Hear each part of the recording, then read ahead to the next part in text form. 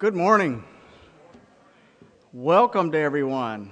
Glad you're here this morning. I believe we must have some Sunday school classes that are not out yet, but they'll be out here in a few minutes, I hope. We're glad that you're here, and we welcome you, and hope that God is going to bless you in a very special way today as we worship the Lord together. We welcome our guests, especially this morning, and hope that you'll feel very much a part of our family. You are very important to us, and we're glad that you are here this morning. If I could call your attention to some of the announcements that we have for the upcoming week or so. First of all, let me remind everyone of the attendance sheets. Those are on the clipboard on each aisle. I'd like to ask if everyone would take that and to fill it out so we could have a record of your attendance with us this morning. We would certainly appreciate that. Also, there will be a progressive dinner this Wednesday for New Year's, and there will be two places that people will be going. First will be our house at 6 o'clock on Wednesday, and we'll celebrate the New Year together. So I hope you'll come to our house at 6 o'clock, and then after that, I believe we're going to Mark and Nora Hobson's house for dessert. So that'll be a fun time. It's always a great time to fellowship together, so I hope you can join us for that. Also, for church council and deacons, I'd like to remind everyone that on January the 10th, the church council and deacons will have a little retreat where we will be talking about the church census that we took a couple of months ago. And we've got results back from that, and we're going to be, this will be a planning retreat so that we can kind of plan our ministries for the next year and even beyond that. And so put that on your calendar if you don't have it on there already. That's January the 10th, and it'll be kind of an all-day thing that we'll be doing on a Saturday. We're glad that you're here today, and we're here to worship the Lord. We're here to fellowship with God and to fellowship with one another. And so let's do just that. Let me invite you to stand up and turn around and shake the hands of the people around you and greet each other in the name of the Lord.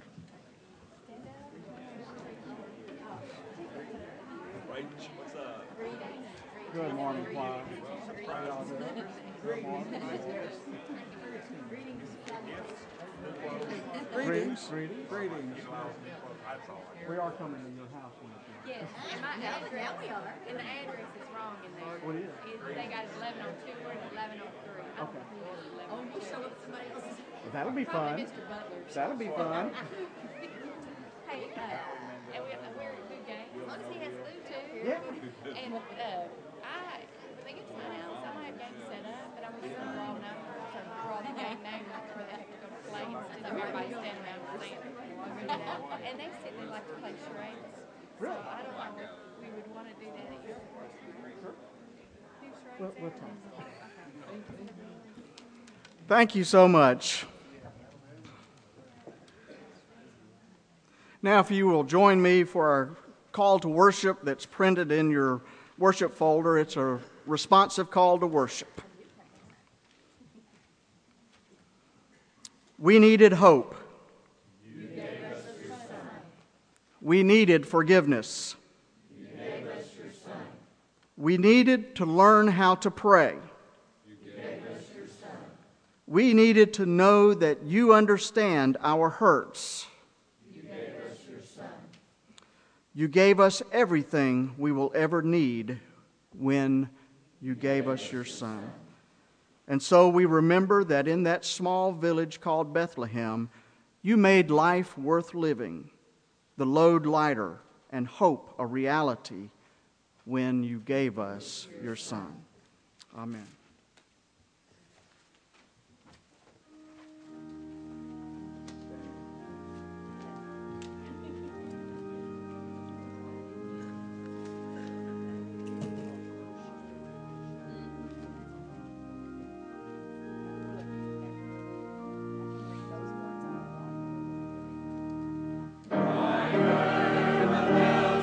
Christmas Eve, they're all familiar.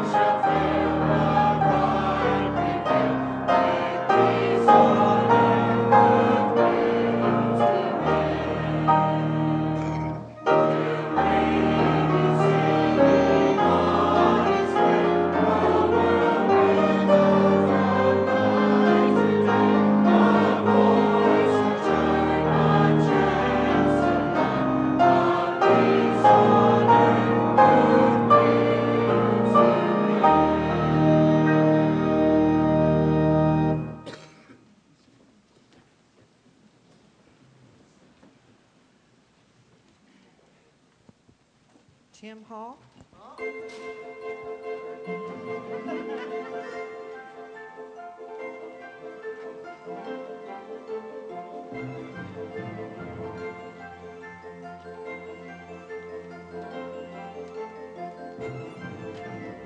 this on? No. Tim Hall says, yes, it is. Can y'all hear me? All right. A little. I'll speak louder. Come on up. Did y'all have a good Christmas? Santa Claus good to you? Jesus' birthday. Did you celebrate Jesus' birthday? Now what happens next week? Maggie, do you know what happens next week? We start something brand new. What do we start? Anybody want to help her out? What do we start next week? What? School. Not next week. What? What? Oh, do we start 2009? Yes, 2009. Look, I have all these cheat sheets here. You know what? Dr. Tim's going to talk about the presence of Christ. And the presence of Christ in your life gives hope and a whole lot more. Y'all know that? Everybody still got the Christmas tired? Yes. All right. I brought a picture to show you. Now, you guys know that Kelsey and Jake's dad takes pictures. Ugh, I had to pull this one out of a trunk. Anybody know what that is? Owl. What? Owl. This is an eagle. Okay? This is an eagle. It doesn't look like an eagle? Yeah, he took it like that. He likes to do stuff like that. When you see a... What? Oh, excuse me. Oh, look, let's try that again. Wow. All right, you guys. All right. When you see a picture in your mind, is that a vision? Do you ever daydream? What about when your mind wishes for something wonderful? Could that be a vision? Think of how God can use you to help other people. Now I want y'all to close your eyes and think of a picture in your mind. Your eyes aren't closed, Maggie. There you go. Close your eyes. And think of a picture in your mind of how God could use you to tell others about Jesus. You might even dream about how God might use you to help him when you're grown up. All right, everybody open their eyes. Anybody want to share what you thought of? Did you think of any way you could help Jesus or help others? Nobody wants to share. Y'all are making this very hard on me. All right, let's look at this eagle. When an eagle is flying high in the sky, it can see everything around him. He sees what's behind him, and he sees what's ahead of him. And as we trust in the Lord, he will give us new hope as we look at our future. Okay? He will show us things he would like to do on the inside of us, just like an eagle. We can see the way he sees as he shows us plans he has made for us. So as we begin 2009, it's time for us to make a decision. When we tell God what we want to be like Jesus, we need to be ready for the changes he will make. He wants us to be new creatures in 2009. Okay? And the Bible says, this is from the book of Isaiah, but those who trust in the Lord will receive new strength. They will fly as high as eagles. They will run and not get tired. They will walk and not grow weak. That's from the book of Isaiah. Just a little bit more. If you tell God we want to be like Jesus, he will give you a vision. He allows you to see clearly with your heart and your mind. When the eagle is flying high, he can see very clearly with his eyes. He can see all around and very far away. God wants you to give your eagle's wings. He wants to give you eagle's wings and eagle eyes in your heart, so your vision will come true because he has plans for you. He will help you do everything you want to do. Okay, does that make sense? If you pretend like you're an eagle and fly for God. So let's say one little prayer here. Heavenly Father, you can see everything that happens now, and you know everything that will happen in the future. Prepare me to be the person you want me to be. Help me to see the plans you have made for me. Amen. Now, I have a treat for you, but you have to come up here like an eagle. So you have to put your wings on. You have to soar right up here to get your treat. That was a fast eagle. Oh, where are they? Oh, right here.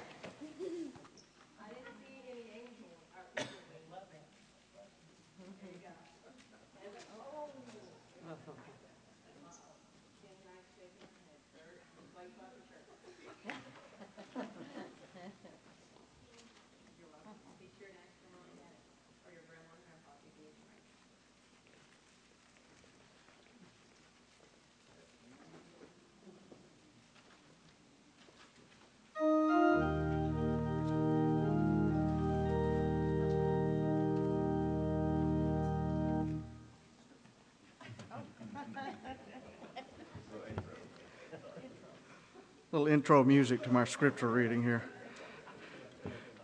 Our scripture reading for today comes from the Gospel of Luke, chapter 2, verses 21 through 35. This is after the birth of Christ and when Mary and Joseph took the baby Jesus to be dedicated at the temple. After 8 days had passed, it was time to circumcise the child, and he was called Jesus, the name given by the angel before he was conceived in the womb. When the time came for their purification according to the law of Moses, they brought Jesus up to Jerusalem to present him to the Lord, as it is written in the law of the Lord. Every firstborn male shall be designated as holy to the Lord. And they offered a sacrifice according to what is stated in the law of the Lord, a pair of turtle doves or 2 young pigeons. Now there was a man in Jerusalem whose name was Simeon. This man was righteous and devout, looking forward to the consolation of Israel, and the Holy Spirit rested on him. It had been revealed to him by the Holy Spirit that he would not see death before he had seen the Lord's Messiah. Guided by the Spirit, Simeon came into the temple, and when the parents brought in the child Jesus to do for him what was customary under the law, Simeon took him in his arms and praised God, saying, "Master, now you are dismissing your servant in peace according to your word, for my eyes have seen your salvation, which you have prepared in the presence of all peoples, a light for revelation to the Gentiles and for glory to your people Israel."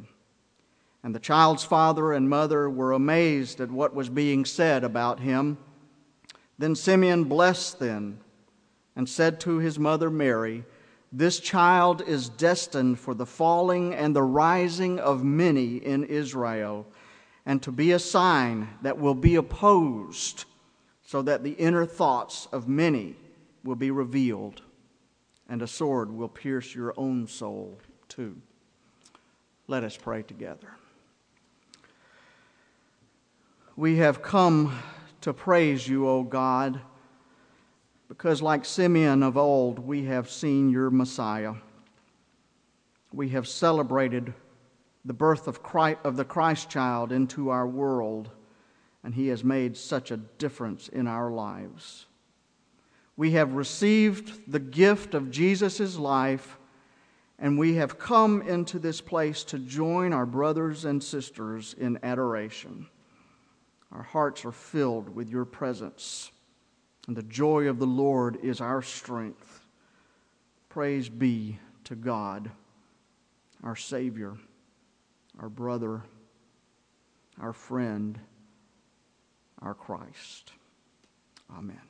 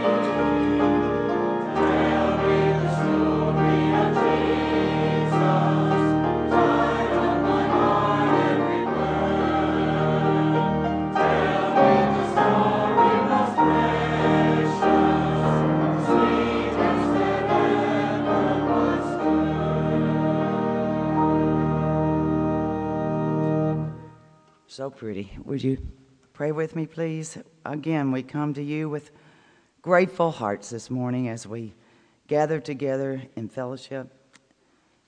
Also, it's a time when we reflect, look back on a year, lots of ups and downs and good times and bad times. But we are grateful we are to this moment in this year. And now as we look ahead, that we resolve that this story of Jesus be our mantra for the coming year, and that we spread that word, and together this church can be a beacon and a guiding light to this community. Again, we're grateful for all the many blessings and that you are with us here and every day. We ask these things in Christ's name. Amen.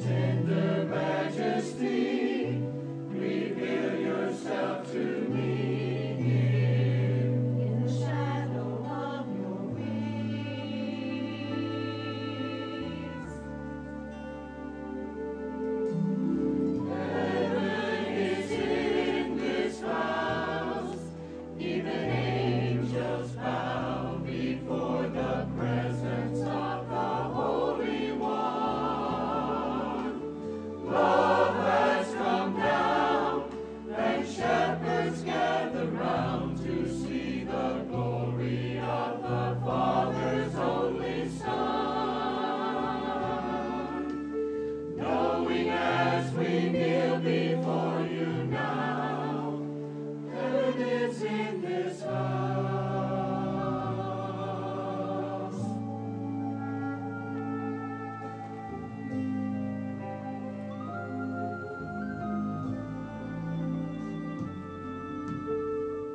Maker of heaven and earth, Father, Spirit, Son,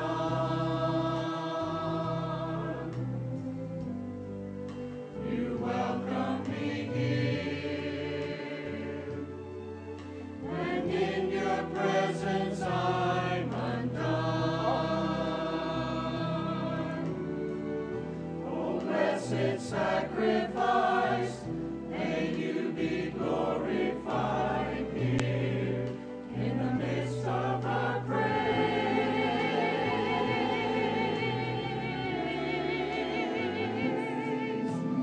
Heaven is in this house, even angels bow before the presence of the Holy One. Love has come down, and shepherds gather round to see the glory of the Father's only Son. Knowing as we kneel before you now, heaven is in this house. So fall on your knees. Oh, hear the angel voices. Hear the angel voices. For heaven is in this house, even angels bow before the presence of the Holy One. Love has come down, and shepherds gather round to see the glory of the Father's only Son. Knowing as we kneel before you now, angels fold their wings and humbly bow. Heaven is in this house.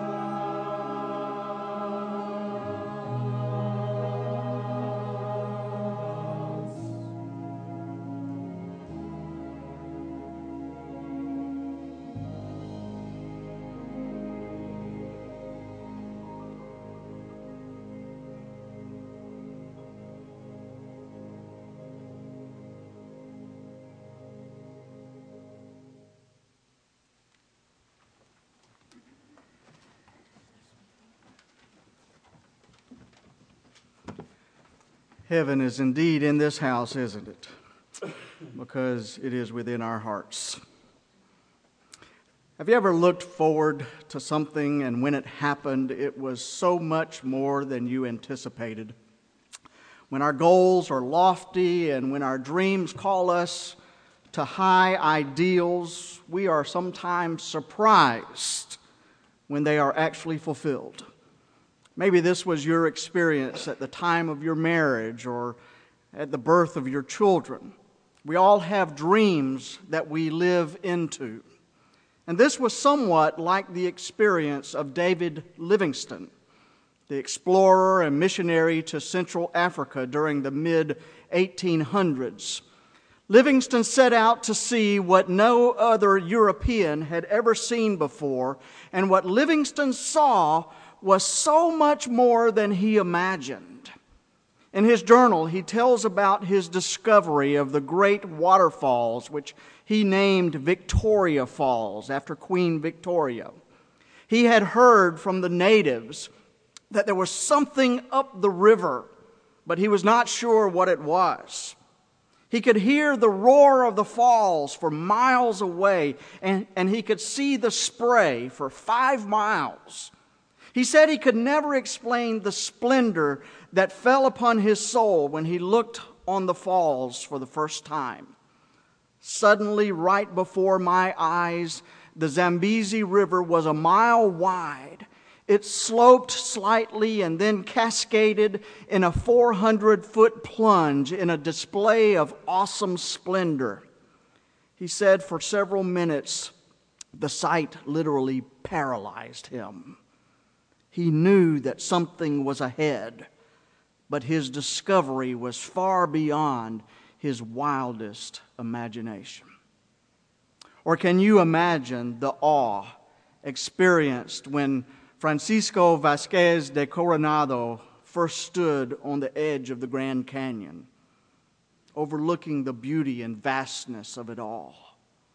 It was so much more than anyone could ever expect. That was my experience the first time I saw the Grand Canyon. I had heard about it before. I'd heard about the Grand Canyon since I was a child. I had heard other people describe their experience when seeing it. And I had seen photographs of the Grand Canyon, but they were not adequate to describe what it was really like. It was so much more than I expected. And this is exactly what happened to Simeon in our scripture lesson for today. He knew the Messiah was coming, and he waited and prayed for that day to arrive. And he was told by the Holy Spirit that he would not see death until he would see the Lord's Messiah. So every time any parents brought their children to the temple, he was filled with anticipation that possibly one of them was the child that he was waiting for. And then Mary and Joseph arrived at the temple, bringing their child, Jesus, to be dedicated according to the law. And Simeon, now an old man, took this child up into his arms and praised God, saying, "Master, now you are dismissing your servant in peace according to your word, for my eyes have seen your salvation, which you have prepared for all the peoples." What a moving scene this is. An old man, almost ready to die, holding a little baby, probably around 6 weeks old, who is at long last the salvation of all people. You see, even though Jesus was only an infant, God was already at work in him, exceeding expectations. And that's the first thing that we need to see today. For you see, the joy of Simeon's discovery exceeded his greatest expectation. And I'm not sure that he knew exactly what it was all about, what it all meant, really. Honestly, I kind of doubt he really understood what was going on. That's the way it is with almost anyone who makes such a great discovery. I'm certain that Columbus had no idea of the magnitude of his discovery, or that he was opening up a whole new world to the Europeans. And I doubt that it ever dawned on Wilbur and Orville Wright that they would be the pioneers of space travel. And in the same way, I doubt that Simeon understood that the child that he held in his arms was to have such a dramatic impact upon the course of all of human history. But he did know that something great and something significant was taking place, and he was a part of it. The fact is that Simeon was an exception, because the first century world was not really prepared for the coming of the Messiah. It is true that the nation of Israel had anticipated the coming of the Messiah for centuries. In fact, the whole nation expected him. The very fiber of their stories and their art and their literature and their songs carried this theme of the coming Messiah for more than 400 years. But the birth of Jesus was still unexpected. Not as to his coming, but because of the manner of his coming. and also because of the meekness of his message. Even John the Baptist expressed doubts when he asked, "Are you the one who is to come, or should we look for another?" And the fact that John had such doubts is startling since he had been so close to Jesus. But his doubts grew from the fact that Jesus did not fulfill John's nationalistic expectations. For you see, John was expecting an aggressive Messiah. John was expecting a majestic and severe Messiah who would swiftly smash evil with a mighty sword. John was expecting a Messiah who would chase away all of the political foreigners from the land and bring political freedom from Rome and end the indignity imposed by the house of Herod. But this Jesus who came was not that kind of Messiah. He was the unexpected Jesus. They expected Messiah to come with fanfare, but he did not do that. They expected Messiah to bring political freedom from foreign occupation. Instead, he brought freedom from sin and guilt. They expected a Messiah who would dazzle them with miraculous feats, but instead he healed the sick and cared for the poor and fed the hungry. They expected a Messiah who would make life easier for them, who would lower the taxes, fewer taxes, increase employment, and bring down the prices. But he didn't do any of that. If anything, he made life harder for them. He talked about crosses, not crowns. He talked about his way of life being harder than everyone else's way of life, than the way of the world. He said that the entrance into his way of life is narrow and few would be able to truly enter into it. He talked about loving your enemy and forgiving the wrongs that others have done against you as God has forgiven you. And he said that those who do not leave behind everything and set their minds and their hearts on his way of life are not worthy of him. They expected a Christ who would be a smashing success, who would rise in power and sit upon a throne. But he didn't do that. Instead, he died a shameful death, the death of a criminal on a Roman cross. Yes, he was the unexpected Messiah because he did not fit into their scheme of things. They wanted a Christ that they could keep for themselves, exclusively for their nation, but his was a salvation for all people. No, Jesus did not come where men and women expected him to come, and I think the same may be true for today. He may not come today where we might expect him to come.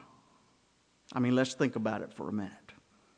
We have a tendency to look for God to come to us in the bright spots of the world, in the creeds and in the cathedrals and in the stained glass and the beautiful music. But Jesus could be found in the shadows. Jesus could be found beside the pool of Bethsaida with the crippled and the diseased. He could be found feeding the hungry and touching the leper. I heard about a man who jumped into a cab in New York City and told the cabbie to take him to God. And without hesitation, the cabbie drove him to St. Patrick's Cathedral, which is a beautiful place with beautiful stained glass, and it's filled with inspiring sacred art, many wonderful depictions of Christ and the saints. And as the man got out of the cab, he asked the driver, "Are you sure that God is here?" And the driver answered, "If he's not here, he's not in town." Well, I wonder if it ever occurred to the driver to take the man to Bellevue or Harlem or Hell's Kitchens, where the need is great and the suffering is severe. My friends, Christ is not just a mascot for a popular religion. Christ is a living presence in our world. And just as in the days when He walked this earth, He can still be found among those who are hurting the most. Christ comes to us as He did in the first century. He comes to us sometimes as a tormentor of men's and women's souls. You know, we can feel quite satisfied with our lives sometimes, can't we? We can look at our lives and what we've accomplished and the good we've done and our status in life, and we can feel pretty good about ourselves. That is, until we are confronted with Christ. Because you see, in the day that we are confronted with the Messiah, we discover that we cannot remain as we are. And so we must either change or hold Christ off at arm's length. Because you see, Christ offends our prejudices. Christ challenges our basic notions of life. He reveals the shabby respectability for what it is. And today, Jesus Christ is not just a figure of history who lived 2,000 years ago. And He is not a Christ in a stained glass window. And He is not eternally a little baby in a manger. Christ is a living presence in our life today. A life revolutionizing presence. And for many of us, that's just hard to take. But expected or unexpected, Christ came into this world. And because of that, the world will never be the same again. He came into the midst of life to share in the life that we know.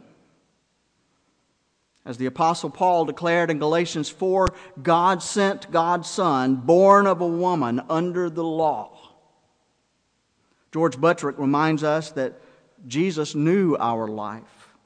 Like us, He was weary at nightfall. His tears were salty like our tears, and when He cut His hand, His blood was red like our blood. He was a tradesman who labored in his father's carpenter shop. He knew firsthand about irritable customers, and at times he found it hard to collect his bills and make ends meet. He craved human friendship. He shared in the anguish of parents over the death of their child. He suffered in the despair of the unemployed. He knew the plight of the poor and the shame of the outcast. He identified with the undesirables. He grieved over the stubbornness of men and women. He laughed with little children. He died bleeding, but not before He felt our ultimate doubt when He cried, my God, why have you forsaken me?" He was crucified, dead, and buried. The Apostle Creed's testimony to his humanness. There is no doubt that Jesus came into this world to share our lives. Folks, we can look at the bewildering and terrifying conditions of our world today, and as we do, we can say, along with the Christmas hymn, Jesus Christ was born for this. Now, this Christmas has not been the same for some of you. Perhaps a loved one has been lost, and that loss has greatly altered your life. I know that that's been the case for many of you here today, but listen to this. Jesus Christ was born for this. Some of you will leave here today and rush back to the side of an ailing loved one where you have been keeping a faithful vigil for days or weeks or perhaps even years. But listen to this. Jesus Christ was born for this. For others, this year has been one of misfortune Maybe there have been business and financial setbacks, and for still others it has been a deterioration of a relationship with your family or a marriage. But listen to this, my friends. Jesus Christ was born for this. He is in the midst of all of these situations, giving us strength. I read about a fascinating conversation that took place on a conservative radio talk show a while back. The talk show host had just completed Tom Brokaw's wonderful book, The Greatest Generation. It's a book about the World War II generation, and it's filled with wonderful, inspiring stories of the people of that generation. The host of the talk show had taken the position that the current generation of young adults are for the most part, a bunch of whiners. That's what he called them. He said that while they are constantly whining and moaning about the difficulty of their life, in fact, when compared to the hardships faced by their grandparents' generations, they've actually had it pretty easy. Their grandparents endured truly devastating events like the Great Depression and World War II. The current crop of young adults, he concluded, doesn't even have a clue about real hardship. Well, once the talk show host finished his monologue, a self-professed member of this younger generation called in to offer a different perspective. Bright and articulate, this 23-year-old caller said that while the Great Depression and World War II certainly created terrible hardships for the people who faced them, that he nonetheless believed that his generation faced an even greater hardship.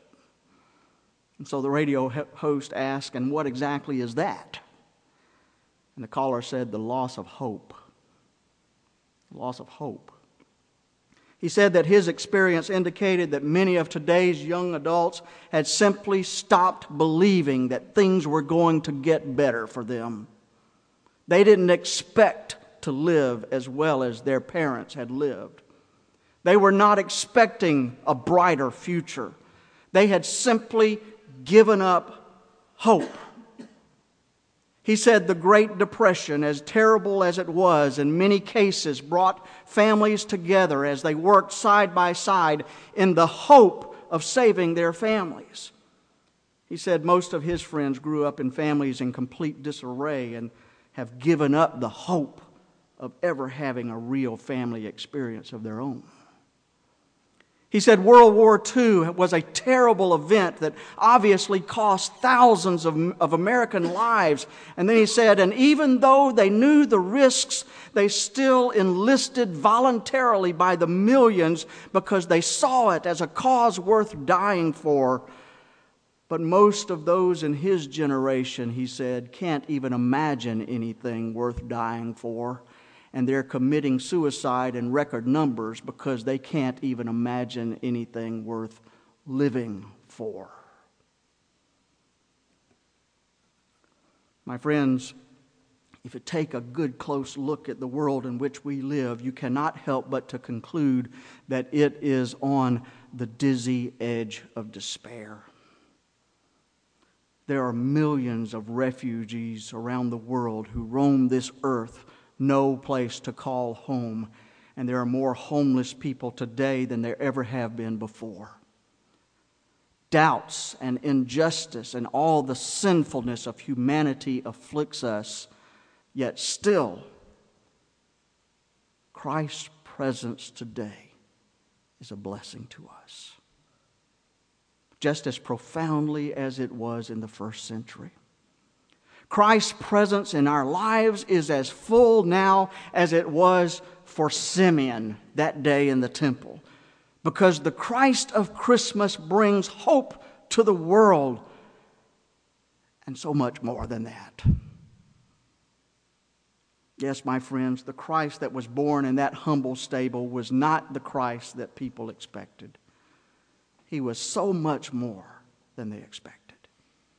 He came to establish a way of life, not by force, as earthly kingdoms do, but by love, by selflessness. and by strength of character rather than strength of force. He came to offer forgiveness so that we may in turn be forgiving to others. And He came to give us strength to face the hardness of life when we feel that it's almost impossible just to put one foot in front of another. He came, my friends, to give us hope. And He came for you and me. And I just hope that each of us can say, along with Simeon, now I can live or even die in peace, for I have seen the Lord's salvation, a salvation which is for all people. That, my friends, is the hope of the world. And that's why Jesus came. Amen. We're going to give you an opportunity to respond to the prompting of God's Holy Spirit in your life. We're going to sing together number 121, Thou Didst Leave Thy Throne. And there may be someone here today who needs to make a commitment to Jesus Christ. Jesus Christ is not the Christ that was expected. He was so much more. And He can be so much more in your life as well. This Christ has come to give hope to the hopeless, to give love to those who are hated in the world, to give encouragement to those in despair, to walk side by side with you in the hardships of life. That's why Christ came to this earth. Maybe you need to make a commitment to Christ today. Maybe your life has just been a shambles and you need that strength that God can give you. We invite you to make that commitment to Christ if you've never done that before. Maybe you just need to come and have a little time of prayer. Maybe life's just been hard for you and you just need the support of your church family to pray for you and to pray with you. We invite you to do that. Perhaps you're looking for a church home. We invite you to come and unite with our church today as we sing together our hymn of commitment, number 121. Would you come?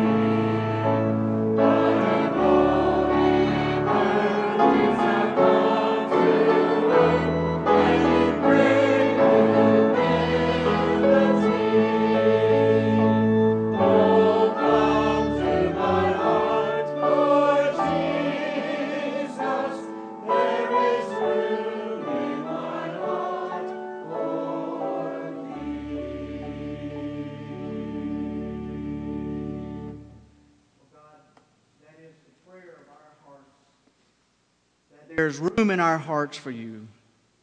Sometimes, oh God, we push you aside with the busyness of our lives, and we beg your forgiveness for that, and we pray that you would be the center of our lives, that we would focus on you in everything that we do. We thank you, oh God, for the example of Simeon, who realized that the child that he held in his arms was the hope of Israel and the hope of all the world. And that child is our hope as well. Help us, O God, as we leave this place to go with the peace of Christ in our heart. Help us to go with the love of Christ and the hope of Christ, that it helps us to endure and to move on and push on. Help us to go, O Christ, O God, in the presence of Jesus Christ, our Savior, our brother, our friend. Amen.